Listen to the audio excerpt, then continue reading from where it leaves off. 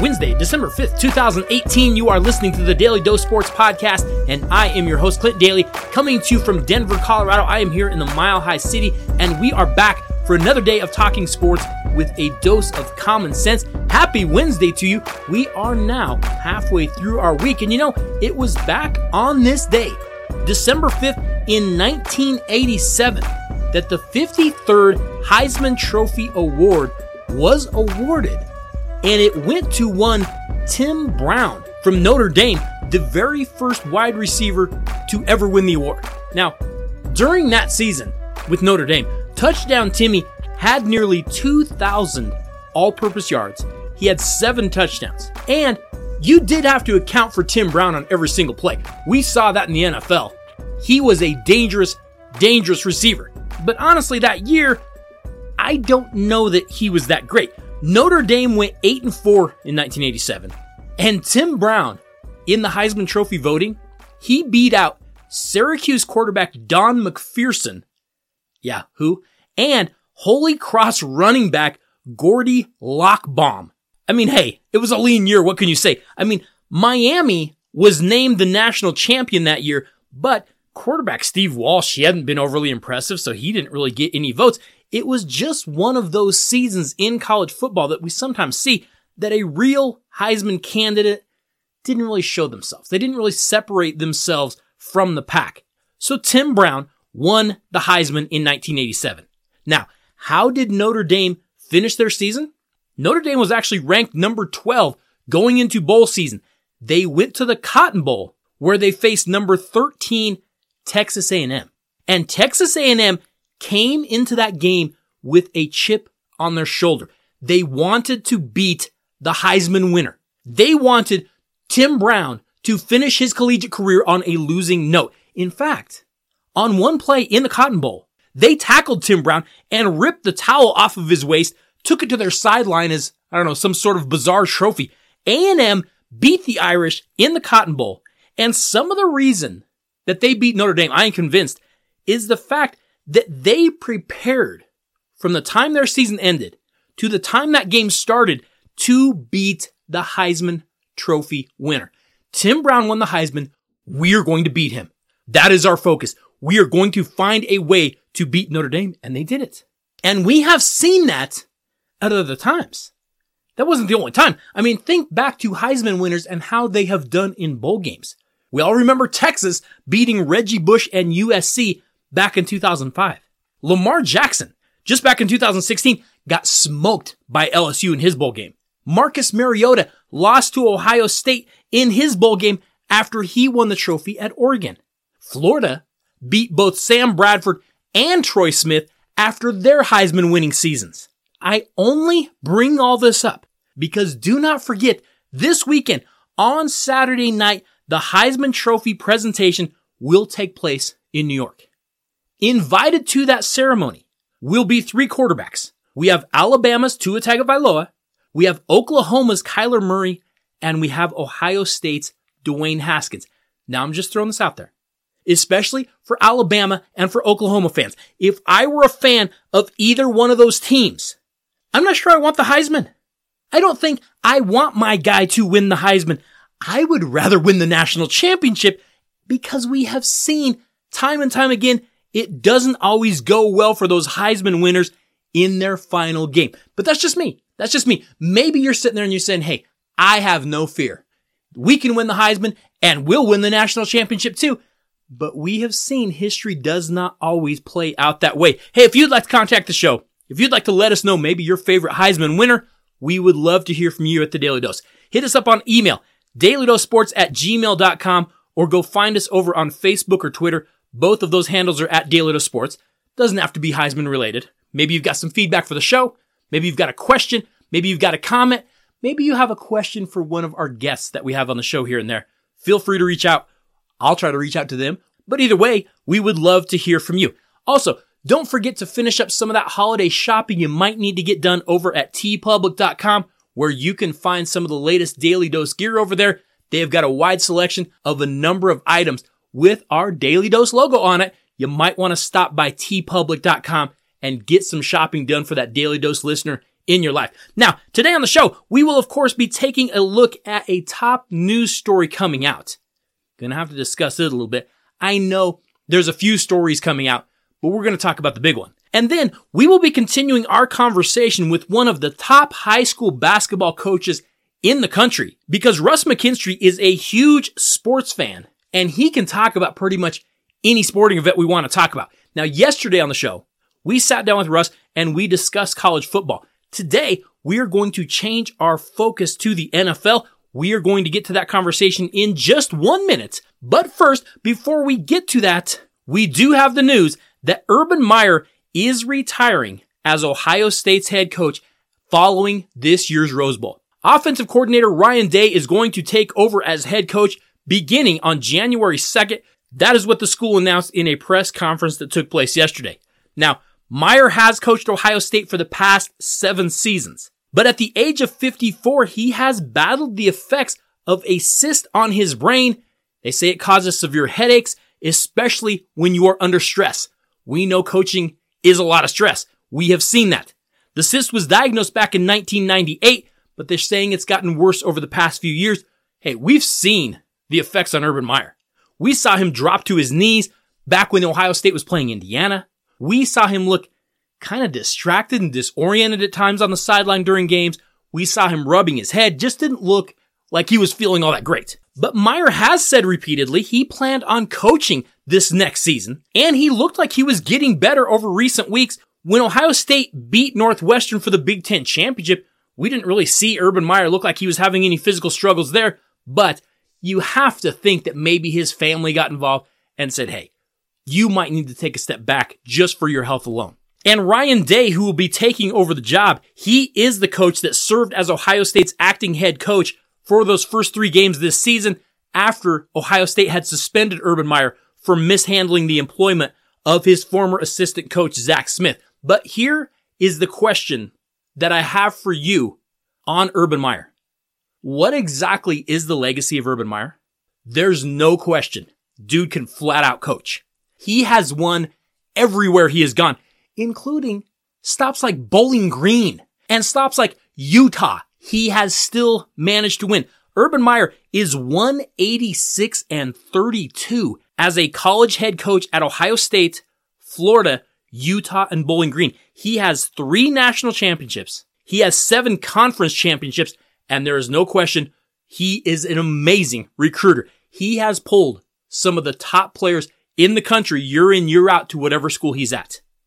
And yet, he's also going to be remembered for bringing in, let's just say, some sketchy people to his programs. I believe that Urban Meyer is one of the greatest college football coaches in history, and yet, I'm not sure that I would be willing to send a recruit or my son or someone like that I cared about to play for him, because we know he has at times brought in some people whose character is really, really questionable. You think back to Aaron Hernandez and what was going on back in 2006. You think back to some of the other kids that we have seen get in trouble while playing for Meyer. And then you think to Zach Smith and what all he was doing when he was employed by Urban Meyer. Urban Meyer has to be remembered as one of the greatest college coaches in this modern era. No question about that. And he also does have a little bit of a stain on his record because some of the people he brought in were not always the best people. And that is going to stick with Urban Meyer, like it or not. Hey, coming back, we are going to bring in another coach who at times may have had some lapses in bringing in people because Russ McKinstry actually did hire me to coach with him.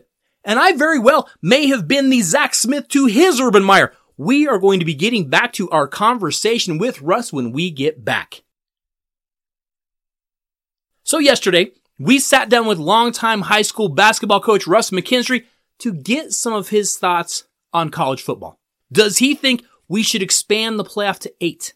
Why is college football west of the Mississippi so mediocre, it seems like lately? And how in the world does Nick Saban keep winning down at Alabama? How do you keep everyone so motivated? How do you keep everyone so hungry down at Alabama? He answered all of those questions and then some. If you didn't hear it, go back and listen to it. But today, we are actually going to shift our focus to the NFL and look at some of the things going on in that league. Who does he like to win it all? And what does he think of this whole situation with Kansas City Chiefs running back Kareem Hunt? So we have a number of things to discuss with him. We now continue our conversation with Russ McKinstry. Coach, let's switch over to the NFL because we are in the home stretch of the NFL regular season.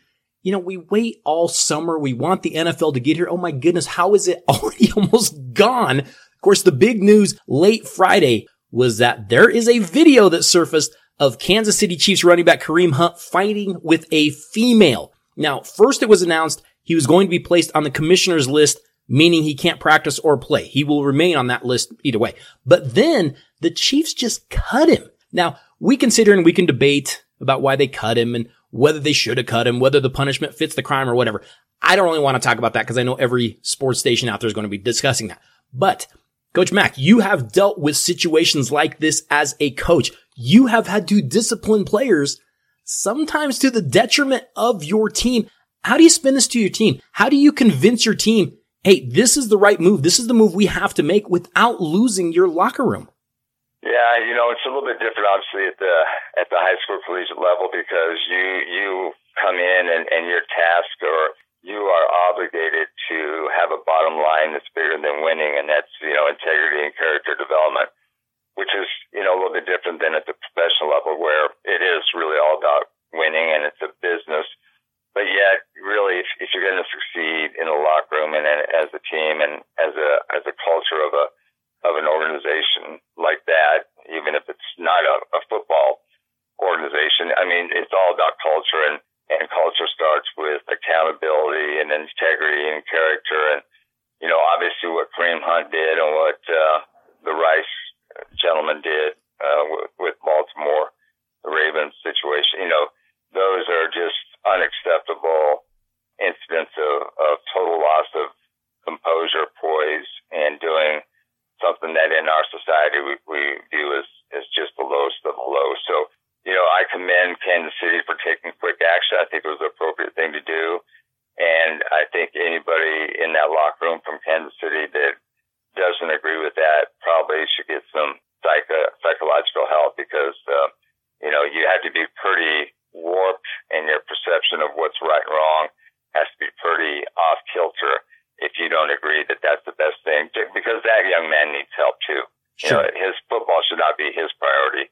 It should be getting his life back in order and some counseling. And there's something obviously there that is not adding up to the best benefit of that gentleman, Kareem. So that should be his priority, and Kansas City's priority should be, okay, we're cutting you, but we're going to find some help for you. And now let's go get the team and adjust and move on with our season. Well, and the crazy thing about it is for the first time in a very long time, the Kansas City Chiefs, they might have been on the verge of something special. And he was a huge part of what they did, because when we know the weather that is coming to Kansas City, we know how the weather gets in Arrowhead Stadium. Being able to run the ball late in the year, that's going to be huge for them. Yeah, I know Kansas City's still quite a ways from Cleveland, but Kansas City almost has that same voodoo, witchcraft spell that has been placed on their organization, because year in and year out, they just seem to find a way not to live up to their capabilities and the talent level that they bring into that program. Coach, we're going to move to a subject right now. And I'm kind of hesitant to even do it. I still have a number of concerns about this Denver Broncos team. I have a number of concerns about Denver Broncos head coach Vance Joseph, but he's starting to look like maybe, just maybe, he could be growing into the job a little for all of the silly things he misses on replay, for all the goofy decisions he makes, and we're going to punt here, we're going to try a 74-yard field goal here. The team is starting to show some signs of improvement. Can Vance Joseph grow into a job? Can a coach do that? Oh, you bring up a really, really valid and great question. And I think what it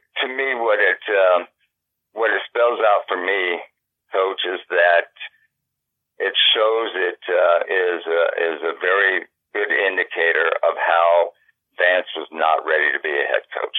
Right. And we're watching someone that had really no qualifications, shouldn't have been named a head coach, kind of learning on the job And, still, and I agree, I think he's made tremendous progress. So we are watching someone that's kind of learning how to coach Sunday by Sunday, in our TV rooms as we watch the Broncos play, and he is getting better. But what he came in with, his skill set, his coaching acumen, how he got the job in the first place still disturbs me that the Bronco franchise, with all of its proud tradition and success, went that direction when they didn't need to. There were so many different viable options. So I commend Coach Joseph for improving, and he's getting better. He still makes mistakes that if I were evaluating a high school coach and he made the same mistakes, I would question whether he should be our head coach at the high school level. Right. And here's a man that's being paid, millions to coach a professional team that still is trying to figure some things out. He's definitely getting better. I think the next 4 or 5 weeks will really be a true indicator of where we're at with Coach Joseph and how much he's really learned. Well, and I'm not sure that the Broncos can play their way into the playoffs, but that AFC is wide open because there's so many flaky teams out there. Some of the things that I'm seeing from this Broncos team, we're seeing improvements on the offensive line. We're seeing a kind of refocus on running the football, which I would think we would have been doing anyways, but they're starting to do some of those things. Again, I still question some of the goofy things he does, but we're seeing improvements where we haven't seen in a few years, which is a little bit encouraging, at least to me. Yeah, totally. I agree. And I want to give Coach Joseph credit for that and his assistant coaches, and they really are. I mean, it's starting to look like what a professional football team should look like, right. And they're playing up to their talent level, and they play hard. They don't quit. So there's a lot of positives there that hopefully they keep trending that direction, and we go on an unbelievable magical ride here at the end where we win 4 or 5 straight and get to 10-6 and be in a conversation for a playoff spot. I mean, I would love that to happen because as you know, around here, that's kind of what we expect to happen year in and year out, and it looked like we were going the opposite direction. So that'd be a great turnaround. Well, it would, and I'm not buying it because I don't think it's going to happen, but I hate to be all negative. I'm just more of a realist. But I do, like you said, I got to give him a ton of credit for what he's done. Still some weird things, but I think he's attacking the things that maybe he can control, or maybe the things that he feels like, oh, if I focus on this, the rest of the stuff, maybe, whatever. I mean, I saw Sean Payton. You talked about the New Orleans Saints. I saw Sean Payton on Monday night make some decisions that I was like, is Vance Joseph making those decisions? I mean, sometimes these coaches do some weird things, but if you have the basic things down, maybe we just live with some of those goofy things. I don't know. Yeah, no, I think you're right. And I mean, we all make mistakes. And I think one of the things that happens is the grind, the fatigue. Sometimes we don't factor in that, they're not robots. They are human beings, and they're going to have bad days and make bad decisions based on numerous factors, health conditions, mental stability based on fatigue. So yeah, I mean, that plays into what happens when you coach, and I don't care what level you're coaching at. If you're not feeling right, your health's not good, you're tired and stressed, or thinking about family things and other things that are going on in the organization, something can slip by you very quickly and make you look like a fool, and really it's just based on, a situation maybe that none of the rest of us know what's going on. Coach, the Broncos, Case Keenum has improved. We're starting to see him look like the veteran that we thought we were going to get in the last few weeks. Again, give him a running game, give him some tight ends to throw to, which they're running out of, but give him a decent defense and maybe he can be okay. But I think the Broncos are probably still going to be on the market for a quarterback in this next NFL draft. Have you seen any college quarterbacks that you're really, enamored by, or you say, they might take a chance on that guy? Is there anyone coming that you would have an interest in them looking at? Yeah, and I think they should still be in the market for quarterbacks. And in that case, what I like is I think Billy Musgrave, the offense coordinator for the Broncos, has finally come around to the concept that the rest of the coaching world is coming around to, is don't just, run your system, tailor-make your system to fit the characteristics and qualities that best fit your quarterback. And that really is the name of the game if you're going to survive. Nobody really excites me at the collegiate level, but again, I think if you are a coach that thinks outside the box and is willing to adjust your system to fit the characteristics and qualities that best fit the quarterback that you're looking at, then I think you got a really good, solid chance of finding a quarterback that can be special. I mean, the Ohio State quarterback is an example of that. I think, what a stud and unbelievable athlete. And if you found a coach that really would just take his superb athleticism and skill set and say, okay, we're going to just build our system to fit him, then I think you got a shot. But I think what you've seen it over and over is where coaches and GMs try and get a quarterback, and then they're going to make him fit the system, fit into their role within the system that they want to run. And I think that whole concept of coaching that way is totally going out the door, as it should. And these coaches are figuring out that, the RPO system, run pass option, that they're doing at the college level, hey, it can be done at the professional level, but we have to be willing to change our mindset and think outside the box. We saw John Elway go out and take guys like Paxton Lynch, take guys like Brock Osweiler and say, I am so good that I can make them fit into a system, even though it's probably not going to be a system that would really be suited for them, but I'm good enough I can do that. I'm looking at guys like even a Trace McSorley at Penn State. He's 5'10" or something. You look even at Tua Tagovailoa. He's very young. He's not coming out yet this year. But I would rather find a spot for those guys, figure out how to use them because they're football players. They understand how to play the game. And more importantly, they really want to be good and they really, really want to win. That's huge to me. Yeah, no, I think, Baker Mayfield's going to prove that, and he's going to totally change the Cleveland Brown organization. And, he is not perfect by all means, but just that, that ability to understand the game, think the game, and then the confidence, swagger. And I'm like you. I think that kid from Oklahoma, their quarterback, doesn't project to be an NFL quarterback at all, but he's a Russell Wilson type. So he's a jet. If you want to bring in Russell Wilson to lead your franchise, who wouldn't want Russell Wilson? I'd love to have Russell Wilson. And this kid might be a little bit more athletic than Russell Wilson. So, but again, he's not 6'4", he's not 240, he's not Josh Allen, he's not Josh Rosen. But if you're willing to adjust and adapt, I mean, how much fun would it be Sunday to watch that kid play quarterback for the Broncos? I'd love it. I would too.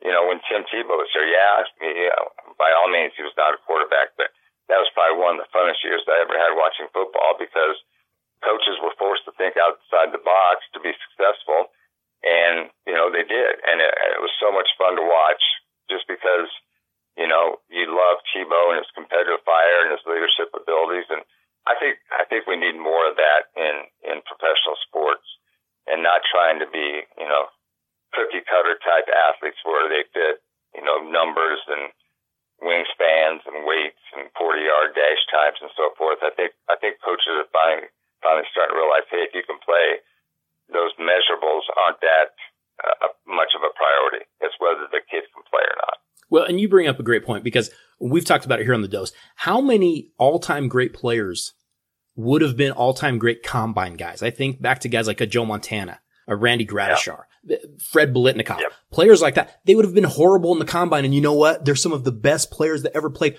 Go get players that can play football. Forget how fast he can swim or whatever. I don't care about that nonsense. No, I'm with you. I'm totally with you. And I think some GMs and coaches are starting to figure that out. And I hope John Elway is. And you're right. Drew Brees, the perfect example right now, barely 6 feet tall if he is 6 feet tall, but he's just a gamer, and there's so many good kids like that out there that can, transfer their abilities mentally and their knowledge of the game. It's like a good point guard we always talk about. They have a sixth sense. They have an unnatural feel that you can't even coach for making the game easy, and that's the type of players you want to get in your program. Coach, if you had to pick, and I know we still have some weeks to go, we haven't even got to the playoffs yet. If you're looking at that goofy AFC, it looks wide open to me. I don't have a clue who's going to win that. The whole situation now with Kareem Hunt makes me a little hesitant on Kansas City. What team do you like coming out of the AFC this year? Well, it pains me. I mean, it almost makes me go into convulsions, but if the Patriots get home field advantage with Brady and Belichick and what they bring to the table and Gronk, you'd have to make them the favorite. The Steelers, same thing. If they end up having home field advantage, the talent that they have, and they get to play at home in Pittsburgh in January, I would make them the favorite. And potentially Kansas City, even though they lose defense at all to carry them through. So yeah, it might be a Baltimore Ravens team or something like that has Lamar Jackson now, get hot and lead a team that has a very good defense like Baltimore does and figures out a way to, play their style of football even if they have to take it on the road. But I think you're right. I could not make a prediction right now and feel real confident about it. I think there's 5, 6, maybe 7 teams that if they got hot might win the AFC. Coach, we've seen the changes in rules to the NFL offenses. We've seen, obviously, that Rams-Chiefs game on the Monday night where we're putting up basketball scores. It looks like Big 12 football. Has the NFL gone too far with this whole offensive thing? Are you good with all the points being scored and we're protecting the quarterbacks, we're protecting the offense? I think it's almost illegal to play defense right now. Do you like the changes? Would you rather have it a little more toward the middle or? Oh, I understand what they're doing. I don't really like it though. Yeah. And the rules, if you really watch how referees are implying their judgment and what calls they're making or not making, the guys are too fast. The game, the game's going too fast. They're too big. Things are just happening so fast to expect a guy to position his head in the exact right position to avoid helmet-to-helmet contact, for example. You're asking the impossible. It just, they're flying around and the natural reflex that you're going to do is you're about ready to get hit, is lower the head and asking a defender that's coming in at 40 miles an hour to reposition his head to avoid that. I think they're asking the impossible, so I don't like it. I think I would much prefer that if they would just be upfront and say, okay, all you need to sign a waiver. You understand what you're getting yourself into. You're risking your head, you're risking the rest of your body to play this game.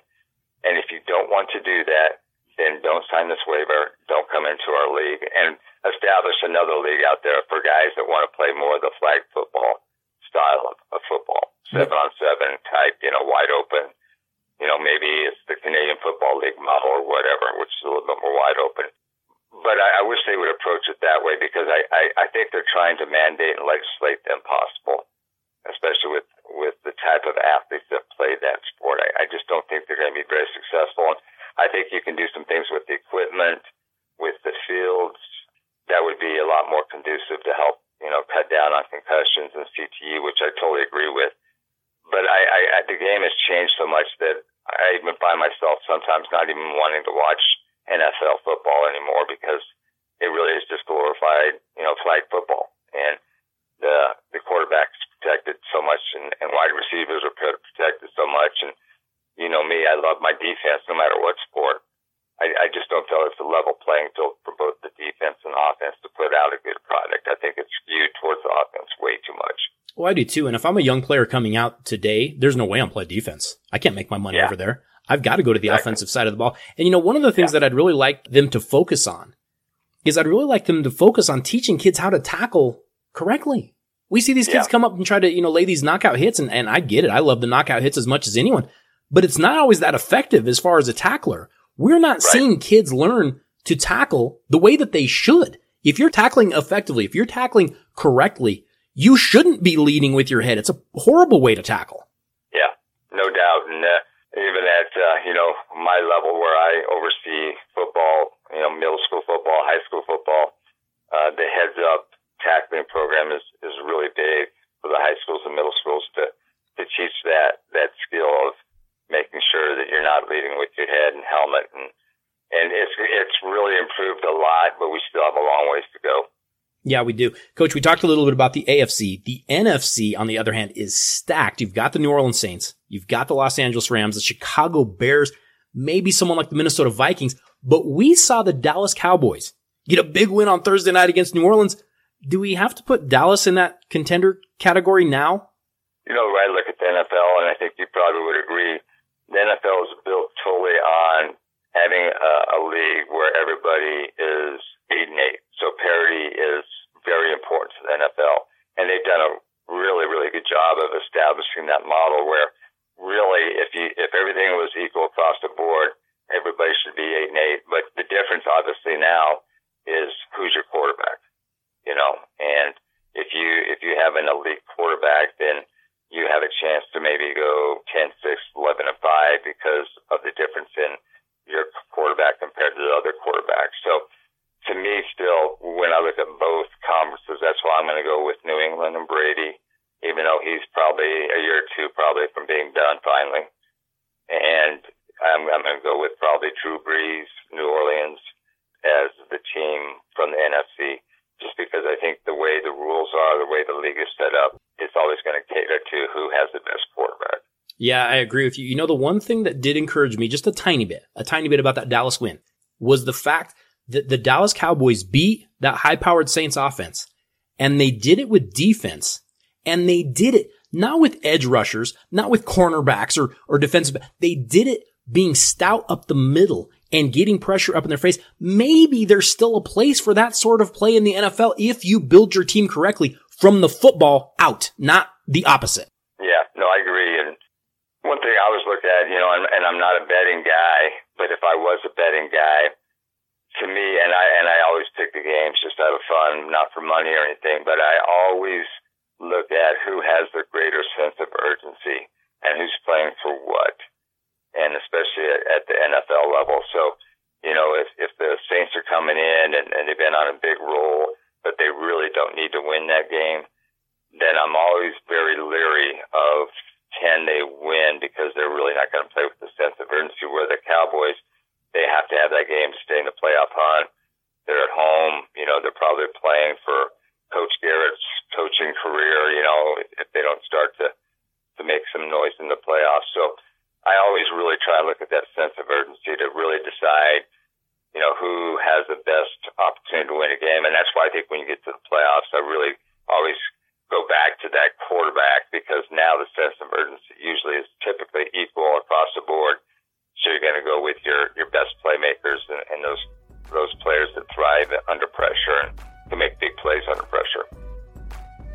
Hey, tomorrow we are actually going to jump into the world of basketball with Coach Mac. A number of interesting storylines are taking place in the NBA, a number of interesting storylines taking place in college basketball. We still have a ton to talk about here on The Dose with a guy who knows the game of basketball as good as anyone does. You do not want to miss our conversation as we continue with Coach Russ McKinstry. Hey, thank you all so much for listening to and for sharing the show. Thank you for the emails, the texts, and the tweets. Don't forget to head over to TeePublic and finish up some of that holiday shopping with some of the latest Daly Dose gear. We would appreciate that all so much. Have to say thank you to JSP. Could not do any of this without you. I will see you all tomorrow. Have a great Wednesday.